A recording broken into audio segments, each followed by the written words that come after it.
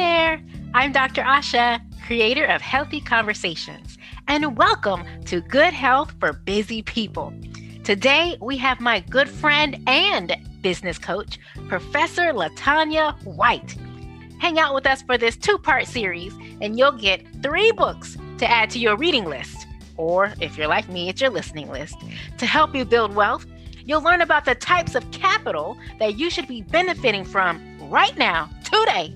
And you'll get a glimpse into Professor White's guide to becoming fearless. That's an acronym, y'all, as you pursue good financial health. Listen, this woman is so amazing. She is an entrepreneurship educator, a certified business analyst, and a PhD student, hello 3 stripes, who is studying the racial wealth gap and entrepreneurial dynasties. Professor White helps first-generation Black entrepreneurs build business dynasties so their grandchildren's grandchildren won't have to worry about money. Welcome, Professor White. Thank you so much, Dr. Asha. Your energy is always extremely transferable. So thank you. And thank you for having me. Yay, I'm glad that you're here because in having these conversations about good health for busy people, something that can often cause stress unknowingly or anxiety unknowingly is our financial status. Mm-hmm. And we always feel like we're in a place where we're not in control of our financial status, whether it be because I was born into this concept of wealth or lack of, or whether it be because I got all these bills to pay, or whether it be because we just haven't been trained on how we should be communicating or relating to the money that we're earning, or we just feel like I'm overworked and underpaid. I mean, whatever reason it may be, oftentimes we don't have this solid relationship with what it looks like to have this good financial health.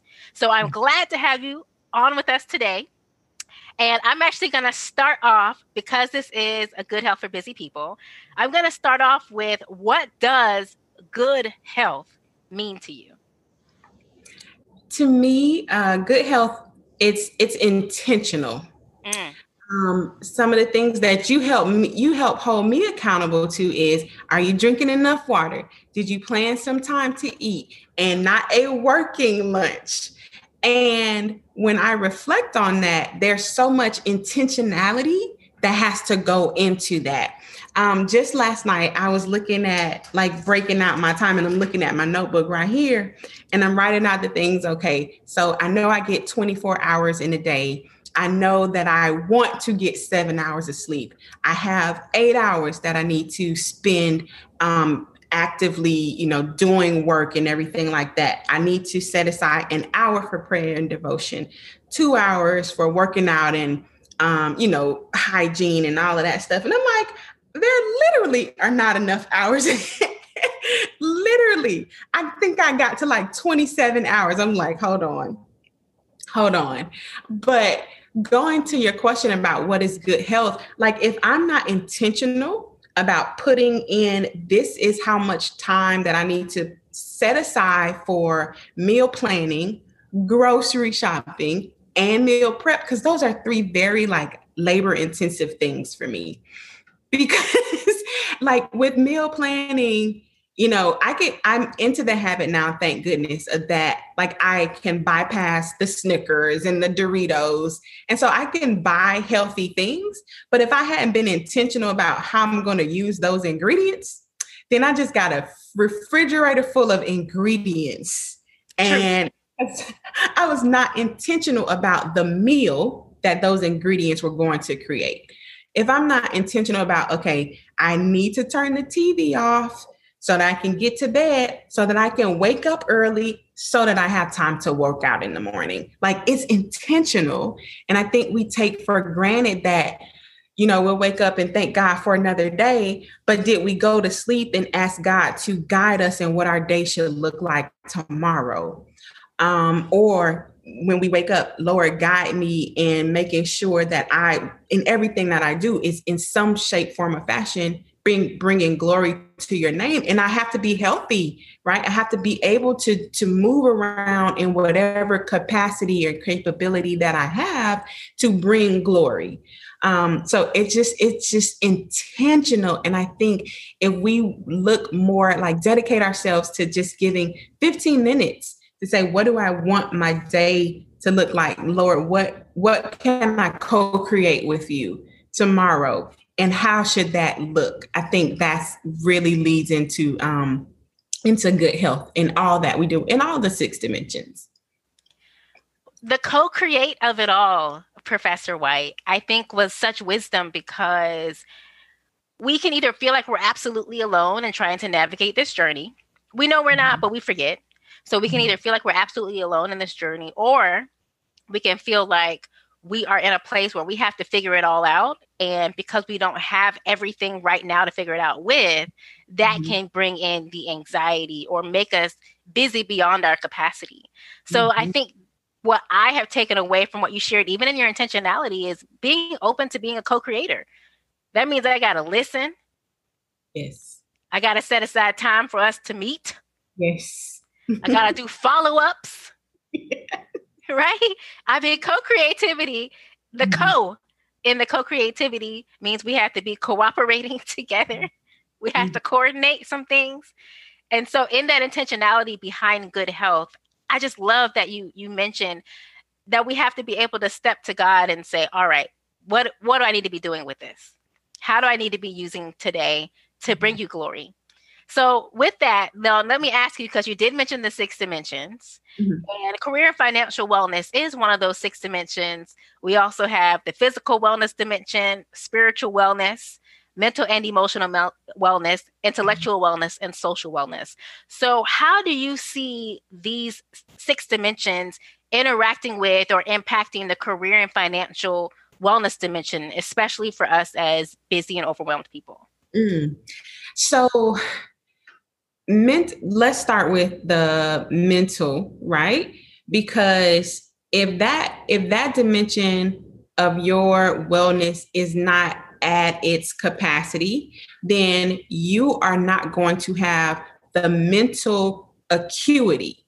Because to be a high performer and to be high functioning and also love what you do. Because there are a lot of us that are high performers, we're high functioning, and we do not love what we're doing. And so that it's burning us out mentally, which turns into this physical burnout. So to have mental acuity that you bring into your workspace, into a workspace that you love to do, is so important, because you're not going to be able to serve at the highest level that you have the potential to serve at. So there's this book, The 4 Agreements by Don Miguel Ruiz. And one of the agreements is always do your best. But the underlying condition about always doing your best is that you are honest with yourself, that your best is going to change from day to day. So in honoring that and thinking about these other dimensions of wellness, if we aren't keeping our body physically in tune, then our best is going to change. If we don't have the mental acuity, our best is going to change. If we aren't socially healthy, our best is going to change. Now, imagine if all other 5 of those dimensions have been compromised, then your best, it doesn't even become your best anymore. It might be the best that you can do at that place, but that's not your real best. And so I think they all play this role, and certainly they all relate to each other in other capacities. But when it comes to career and financial wellness, because that is, a really strong foundation for the quality of life that we experience. Not that money is everything. We know that. We know money doesn't buy love or happiness, but money does impact our quality of life sometimes in significant ways. So if we can make sure that we're being intentional about having good health in all 6 dimensions or all other 5 dimensions, then in career and financial wellness, there's one less thing that we have to worry about, but it's also how we can serve better, like how we can have greater. So what then makes us qualified to have this quality of life, or qualified to experience wealth within our personal lives and with the lives of our family, those that we love? What makes us even qualified to have that? Honestly, like it's a birthright. For people of color, people of the diaspora, it is a literal birthright. So if you've done, your genealogy, depending on where your ancestors are from, there is a very low chance that you do not have some birthright to wealth. Like someone in your ancestral heritage has had access to wealth that you are owed, right? So when we look at the US economy, going back, not even from the slave trade to when slavery started, we can even start at the Industrial Revolution.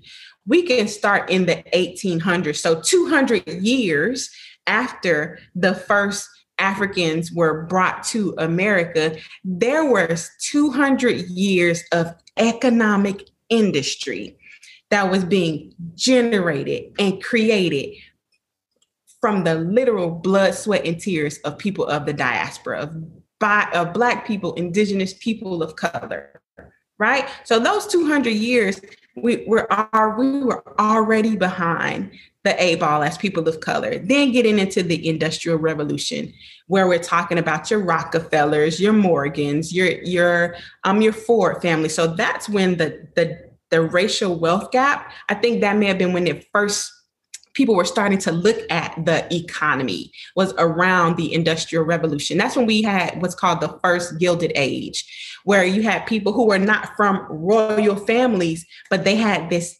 wealth status that elevated them so far above the masses that they established themselves as like royalty. They are entrepreneurial royalty. And so that's when we get into like the dynasties and everything like that. But it was those families and them having the ability and the understanding of how to transfer the wealth, because that's something that we didn't get to benefit from, was the transference of wealth. And so to your question, what makes us qualified is it's our birthright to be able to access wealth. Unfortunately, some of us are starting to create wealth, like we're just getting where we can begin to create wealth as opposed to having access to prior wealth. So you gave me a lot of meat, and I want to cut it up with my fork and my knife because, first of all, I just felt empowered because you said it was my birthright. But I want to come back to kind of really understanding what a birthright is. Mm-hmm. Something that you mentioned, you talked about how there was essentially this 200-year gap where literally the economy is being built upon the blood, sweat, and tears of Africans who were brought over to this side of the world. Right. So is that 200-year deficit, is that why these other families that you mentioned, like the Rockefellers, do they essentially have a 200-year advance on developing wealth within their families? How did they even know what wealth was? Like, within that 200 years, what passed us by? Mm-hmm, mm-hmm. So it's not the Institute for Policy Studies. There is another agency that I would want to make sure that you have the link so that you can, maybe put it in the show notes. But there is research that shows that it will take African-American households 252 years to get to this. If we continue with our spending habits and how we earn income, because wealth and income are different things. They're two different constructs. If African-American households continue with the same income generating and spending habits, that it'll take us 252 years to generate the same level of wealth that the average white American household had in 2016. So not even 2021. Not even today. No, not even today. So it's not just 200 years. It's 252 years. And then you really are adding on the 5-year gap from when the data was taken, 2016. Right. hadn't done the data yet for 2019 or 2020. So we are essentially 250 years behind economically unless things change for how we make money and how we spend money. Wow, because it's just the fact that it's not just that 200-year gap, but it's everything added to it. And you know how fast the world is advancing. So I'm sure that even though there's that 5-year difference in the study, that it doesn't equate directly to just 5 more years of the gap. Exactly. And when you say birthright, because I want to make sure we're clear on understanding the power behind that word, birthright. If you had to just explain birthright to your daughter, Sparrow, who I love, that's my homie. If you had to explain birthright to someone her age, how would you tell them what a birthright is? I would let Sparrow know that because she is my daughter, because I have been blessed with having the title of being her parent, that she has access to certain things merely because she is my daughter. So it's interesting. Like of course, I say that our wealth is a birthright, but Sparrow also knows that she has to earn her own money. So she has access to the wealth that I intend to create, but she also has a responsibility to create her own wealth. And so to your other question, what passed us by? What did we miss in that 200-year period?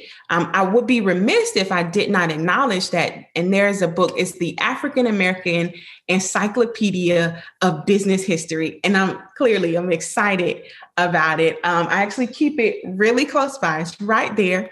I used it for a part of my research, but it was published in 1996. So, but it goes from like 1619, talking about the entrepreneurial and business endeavors of Black and African American people. But what happened was, especially as we get to like integration, it's when we could finally go get insurance, we could finally go open a bank account at non-Black institutions. Then if I were the business banker, and I own the Black-owned bank, now because my children and my family and friends can go to other institutions, then my business started to suffer. And so I wasn't generating as much revenue. I didn't have as many accounts at my bank. And now my kids also have access to college. They have access to higher education. So they became less interested in working in the family business. So Black-owned businesses actually saw a sharp decline in passing along the business or passing the business down. So that gets us back to that transfer of wealth. I didn't have anyone to transfer it to. And then, so Sparrow, getting to the birthright question, Sparrow may not have wanted to create wealth. She may have wanted to earn income. She may have wanted to go to get a job to earn income, which is not the same thing as creating wealth. So you're saying that income is something that we go earn from another entity. So that entity is either paying us for our time, paying us for our knowledge. Mm-hmm. And then wealth is something where we are the generators of that within ourselves. We are creating that wealth. Yeah. So you can create wealth from your income, right? So from my salary at my full-time job, I can invest in real estate, or I can invest in stocks, or I can invest in another business, and whatever that I've invested the money in, that has to make me more money. That is what creates wealth. The income isn't the wealth itself. Light bulb. Okay. I'm just going to pull my chain for the light bulb, because I don't know that that's a concept that we get. That's not, first of all, that's not table talk for family dinner. Yeah. I don't know that that's even an understanding in many families. Yeah. Because we often use the words interchangeably. Yes, we do. We do. And as I came across this studies there was one author, one researcher, he did 2 different studies that looked at income and wealth. And business families and employee families. So non-business families or W-2 employees is what we like to say now. And even when they started out making the same amount of income, so the employee family made $50,000 and the business family, the business compensated them at $50,000, right? When they started out making the same amount of money, the business family had more wealth because the business family would use their income to buy real estate, to purchase stock, to buy more businesses, to start more businesses. So their wealth, or rather their income, was exponentially expounded because of the investments that they made to generate wealth. Because I can transfer wealth. I can't transfer my income. I can't give you my job so that you can inherit my salary, but you can inherit my real estate investment portfolio.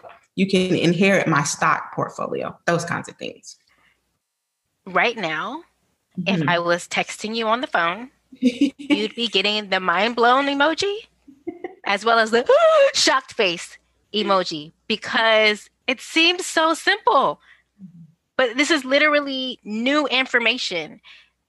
Transferring wealth and having our focus, or as has been the word of the day, intentions, be on how do I take all that I am earning, whether it be income from a job, or even if it's I have a business and we're bringing in certain revenue, how do I then take that to bring wealth? And on the other end, what we're usually thinking about, or at least I would say for me, I won't say everybody, but at least in my family, it's been about, okay, I'm making money from this job, this good old state job. I'm making good money from this good state job with this good insurance to cover my family. And I need to buy a life insurance policy so that if I pass away, then I can pay for my own burial. And then I need to buy a health insurance policy so that if anybody is sick in my family, we can be taken care of. But there's never the thought process of what's being transferred. There's never that thought process. I think the highest that thought process may go in terms of transferability is, have we saved up for our kids' college? And so we feel like in our minds, well, we've transferred something because we paid for your education, or we prepared you in a way where you can apply for these scholarships and now you have this education. But Professor White, this is news. Like, I don't think I've ever had this mindset of using the income to create wealth, and wealth is what I'm supposed to be transferring.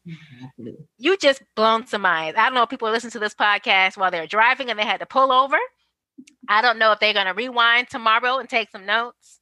I don't know if they're at the gym, and don't fall off that treadmill on that gym now, because you're so shocked. Or if they're at home and this is their kind of day to catch up on some things and train themselves. So I definitely want to, as we prepare for part 2, y'all don't go away. I definitely want to invite you all to come back for part 2, because you have heard Professor White talk about dynasties. And that's what we're going to dig into, because it's not just about what you're passing down to your children, but as her bio said, your grandchildren's grandchildren. We don't want them to have to worry about money. So make sure you're coming back for part 2. And just in case you missed the notes, these are the books that you can look into. The 4 Agreements. That's book number 1. Put that on your reading list, your library list.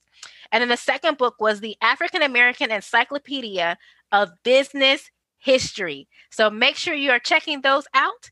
And Professor White, we are so glad to have you on Good Health for Busy People, and we'll see y'all back for part 2.